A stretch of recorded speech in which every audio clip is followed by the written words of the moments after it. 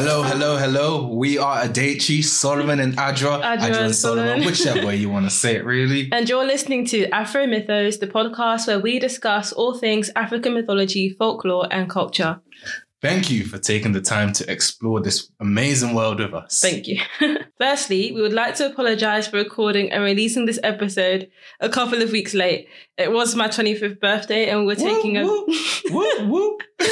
we were taking a big dose of chill up in Scotland, Edinburgh. Yeah, honestly, there were saunas, steam rooms, hydro pools, relaxation, good food, and more.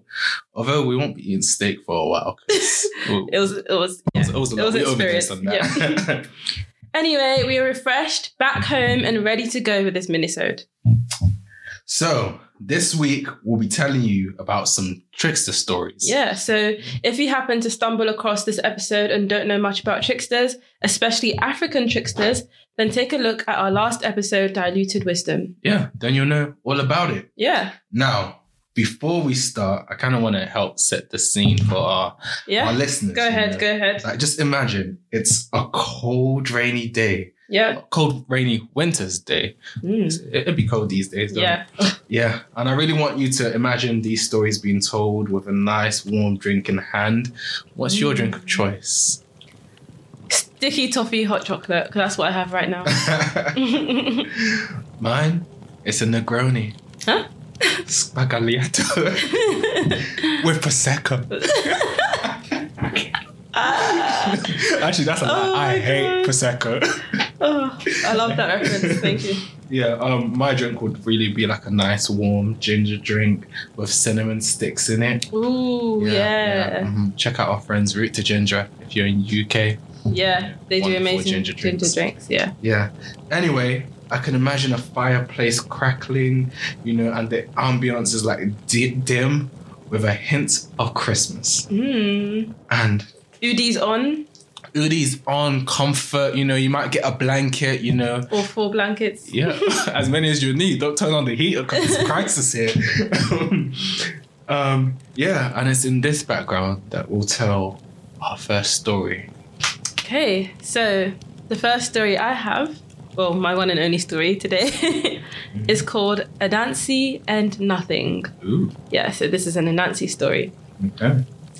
Wait, before you drink, let me just... Some ASMR for the people. Okay, you ready? Am I ready? Yep. Are the listeners ready? Of course. I think they are. Okay, so here it goes. Anansi and Nothing. So, near Anansi's miserable little hut, there was a fine palace where lived a very rich man called Nothing. Nothing and Anansi proposed one day to go to the neighbouring town to get some wives. Accordingly, they set off together. Nothing, being a rich man, wore a very fine velvet cloth, while Anansi had a ragged cotton one. While they were on their way, Anansi persuaded Nothing to change his clothes for a little while, promising to give back the fine velvet before they reached the town. He delayed doing this, however, first on one pretext, then on another, till they arrived at their destination. Anansi, being dressed in such a fine garment, found no difficulty in getting as many wives as he wished. Poor Nothing, with his ragged and miserable cloth, was treated with great contempt. At first, he could not even get one wife. At last, however, a woman took pity on him and gave him her daughter. The poor girl was laughed at and very heartily by Anansi's wives for choosing such a beggar as Nothing appeared to be. She wisely took no notice of their scorn. So the party set off for home. While they reached the crossroads leading to their respective houses, the women were astonished. The road leading to Anansi's house was only half cleared. The one which led to Nothing's palace was, of course, wide and well made. Not only so, but his servants had strewn it with beautiful skins and carpets in preparation for his return. Servants were there awaiting him with fine clothes for himself and his wife. However, no one was waiting for Anansi. Nothing's wife was queen over the whole district and had everything her heart could desire. Anansi's wives could not even get proper food. They had to live on unripe bananas with peppers. The wife of Nothing heard of her friend's miserable state and invited them to a great feast in her palace. That's very nice of her. They came and were so pleased with all they saw that they agreed to stay there. Accordingly, they refused to come back to Anansi's hut. So Anansi was very angry and tried many ways to kill Nothing, but without success. Finally, however, he persuaded some rat friends to dig up a deep tunnel in front of Nothing's door. When the hole was finished, Anansi lined it with knives and broken bottles. He then smeared the steps of the palace with ochre to make them very slippery, and withdrew a little distance. When he thought Nothing's household was safely in bed and asleep, he called to Nothing to come out to the courtyard and see something. Nothing's wife, however, dissuaded him from going. Anansi tried again and again, and each time she bade her husband not to listen. At last, Nothing, determined to go and see this thing, placed his foot on the first step and, of course, slipped, and down the hole he fell. The noise alarmed the household, lights were fetched, and Nothing was found in the ditch, so much wounded by the knives that he soon died. I know. His wife was terribly grieved at his untimely death, so she boiled many yams, mashed them, and took a great dish full of them round the district. To every child she met, she gave some, so that the child might help her to cry for her husband. This is why, if you find a child crying and ask the cause, you will often be told he is crying for nothing. Ha! Yeah. That is the story. Oh, that's hilarious. The end of the story made me laugh because, like, a lot of the times, especially like as West Africans, when like a child is just crying, the parents are like, "Oh, they're crying for nothing." Yeah. Oh my days, that's so yeah. funny. So it's funny. Yeah. You know what's funny about that? I remember there was this one time that my dad thought he was funny. You know, he actually, you know, when you get in trouble and everyone says no one saw who did it, or someone had to do it, or who did it, blah, blah, blah. So he named us all like different names like that. So he was like, oh yeah, you'll be nobody, you'll be somebody, you'll be everybody, and you like, accordingly. So if whatever the first thing is, like, oh yeah, somebody had to do it. Yeah. It's whether he named somebody that would get in trouble for it. That one stopped real quick. Yeah, that's hilarious. Yeah. Wow.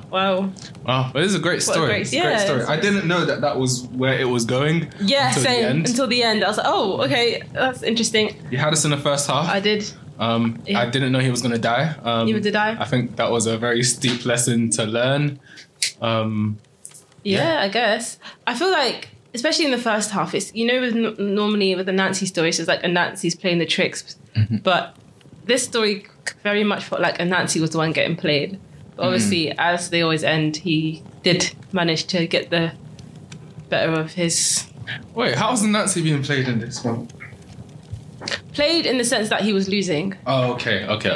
Yeah. Not played like he was being tricked on, because obviously he was the one who took the clothes and didn't get them back. Yeah, he was tricking the wives and all that. Yeah, but like normally I would have thought, oh, maybe the story would be like, oh, so Anansi got the wives and then, like, I don't know, they all just thought he was rich and he lived like that. Like, but it had a bit more twists and turns in it. Yeah, I think they did the trick in the early. And the lessons, you know, don't judge a book by its cover. Exactly. You know, choose personality. And they must have thought he was so amazing because he had a nice bit of clothing. Yeah. And then, you know, they were even laughing at the other girl. And, yeah. You know. So, you know, they got what they deserved as well because they seem like shallow people. Yep. Peak for the girl at first, though. Yeah. Yeah. Doesn't sound very nice because it wasn't her choice. Yeah. But, you know, all well that ends well. All well that ends well. All right, Shakespeare. Well, someone died, so it's not all well that ends well. But, yeah. Good. See, there's the thing about these tricks of stories. I don't think that guy deserved to nothing. Sorry, that's the thing. I think it's one of those things that with these tricks of stories, it's not about it being a good ending. It's not about what's fair or right or wrong. It's just literally what happens. Yeah. Okay, so my tale is about Anansi and his son. It's called Tit for Tat. And it's an intriguing story, but to be honest, like most of these stories, I think it's like incomplete and you could go a step further. But let me tell you the story and you'll see why. Yeah, another Anansi story. It is, yeah. So, Tit for Tat, here it is. Mm-hmm. There had been great famine in the land for many months. Meat had become so scarce that only the rich chiefs had money to buy it. The poor people were starving. Anansi and his family were in a miserable state. One day, Anansi's eldest son, Kweku Sin, to his great joy, discovered a place in the forest where there were still many animals. Knowing his father's wicked ways, Kweku told him nothing of the matter. Anansi, however, speedily discovered that Kweku was returning loaded day after day to the village. There he was able to sell the meat at a good price to the hungry villagers. Anansi immediately wanted to know the secret, but his son wisely refused to tell him. The old man determined to find out by a trick. Slipping into his son's room one night, when he was fast asleep, he cut a tiny hole in the corner of the bag, which Kweku normally carried to the forest. Anansi then put a quantity of ashes into the bag and replaced it where he found it.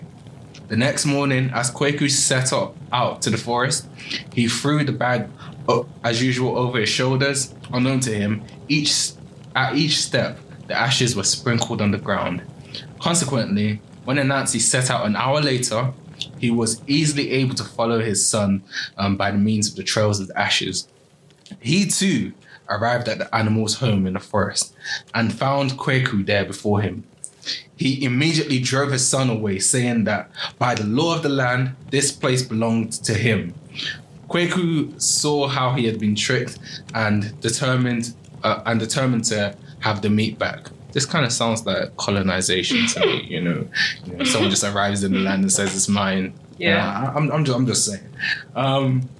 He accordingly went home, and so this Kweku, he went home and he made a tiny image like a doll and hung bells around its neck. Yeah. He then tied a long thread to its head and returned towards the hunting place. Right. When about halfway there, he hung the image, the doll, onto the branch of a tree in its path and hid himself in the bushes nearby, holding the other end of the thread in his hand. So think of it like a Pinocchio type situation. Well, not Pinocchio, but like a doll puppet, where you can control it on one side. Yeah.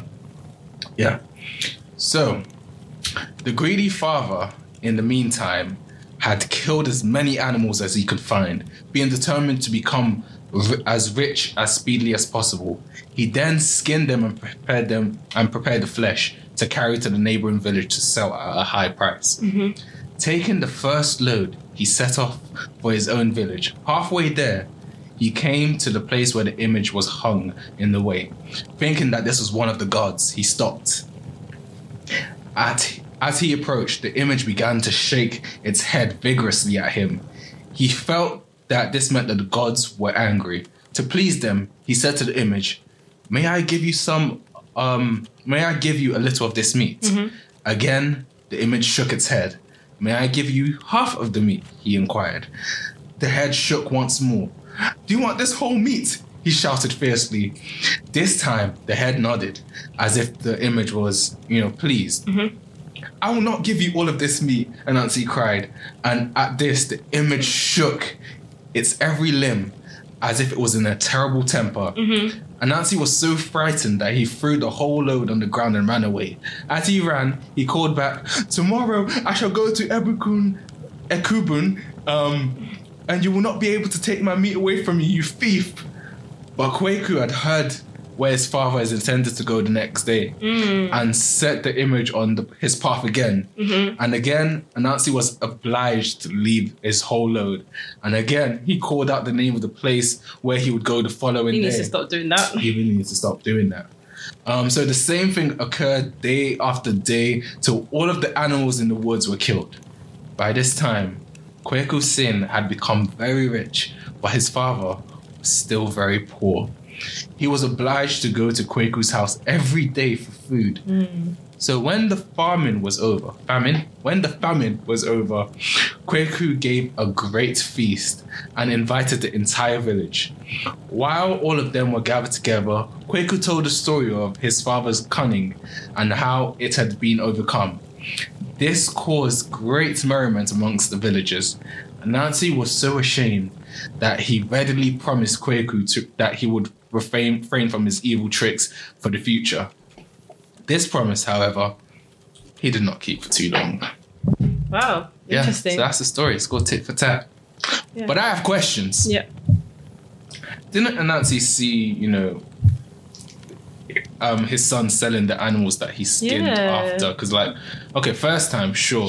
But and you're like, but if it's every time and then your son's going and selling, and things, like, you should start to get a you're like, wait, I skinned that. Yeah, like, that's my goat or whatever. Yeah. First question. Second, why did he have to say where he was going every time? Every single time. Like, who does that? Yeah. And the thing is, once you said it, okay, the first 2 times, and you realise, okay, something's up, wouldn't you just put 2 and 2 together and be like, okay, maybe I shouldn't say where I'm going. Honestly, and that's why it sort of annoyed me, because obviously, like, this thing was called tit for tat, so I kind of wanted a bit more back and forth with like cunning and tricks and all of that, because Anansi should have been smart enough to come up with a counter trick. But maybe this is just the beginning of the tit for tat, because at the end you said that the story, he didn't keep the promise for long, so maybe it's just a part of a bigger tit for tat between him and his son. Yeah, maybe it's more like episodic. Yeah. I must say that the beginning of the story, when he cut the bag with the grain and he was following it. It reminded me of that folk tale I said ages ago. I think it was about the fufu tree. Oh yes, I do remember. The man who, because that's the same trick that they used to like follow their dad. Yeah, that is very true. Maybe it's a well documented thing to follow someone. Maybe it's a tracking method. Yeah, I think it is probably a tracking method. Yeah, cool. Yeah, and also to do with that, there's another story that this reminded me of. I'm trying to remember it now. Let's see, Nancy. Yeah, you know how his son hung the thing on the tree and then moved it around. It reminded me of a trick that Anansi did in his main story to do with how he won the Sky God's story. How he tricked the fairy, the Momotia fairy, by he actually had a doll that he attached to it, which like shook its head for yes or no, which then tricked the fairy to slap the doll and get stuck to it. Yeah. So I think it's like a really interesting thing that maybe his son learned from his tricks. And you'll think that he would see it coming then because he knew about that trick. But that is the second story in this minisode. Yeah, that was a great second story and also the last story. Yes. Because we only did one each, but it was really good. Mm-hmm. Both Anansi stories, coincidentally. Yeah, we didn't know that. But both great. Yeah. Nancy, I swear we could do a whole series of Anansi stories. Podcast about Nancy at this point. It's just so interesting as a character. It really is. It really is. But so that's all from us. We hope you enjoyed this minisode. Let us know how you found this minisode by leaving a review. Mm-hmm. And you can stay up to date with us and what's going on in our studio by following us on TikTok and Instagram at adechi.atelier. So stay up to date on our process. We've got some new paintings. We do. We actually have a lot of paintings lined up. Yeah, and we just keep starting new ones. So, y'all got to see the process. So thank you so much for listening. And we hope you've enjoyed this little bite-sized treat of an episode. And until next time, and as always, thank you for taking the time to explore the world of African mythology with us. Your hosts, Adechi, Solomon and Adra. Adra and Solomon. Whichever way you want to say it. Peace to the streets. And Merry Christmas. Merry Christmas and Happy Holidays. Yeah. Actually, listen to the next episode because that one should be released before Christmas. That one should be released before. No, it will be released before Christmas. It will be released before Christmas, and in that episode we will say Happy Christmas. Yes, Merry Christmas and Happy Holidays. Is it Happy Christmas or Merry Christmas? It's Merry Christmas and Happy Holidays. I thought it was and Happy New Year. No, obviously there's that too, but like recently people have been saying Happy Holidays as well as Merry Christmas. Because some people don't celebrate Christmas. So you can say Happy Holidays. Yeah, but then you won't say Merry Christmas and Happy Holidays. I'm covering all bases here, okay? I'm covering all bases. Merry Christmas to Christmas Happy people. Holidays, guys. Happy Holidays to holidays. Have a good time and just have a great day. And enjoy and relax. Bye. Adios.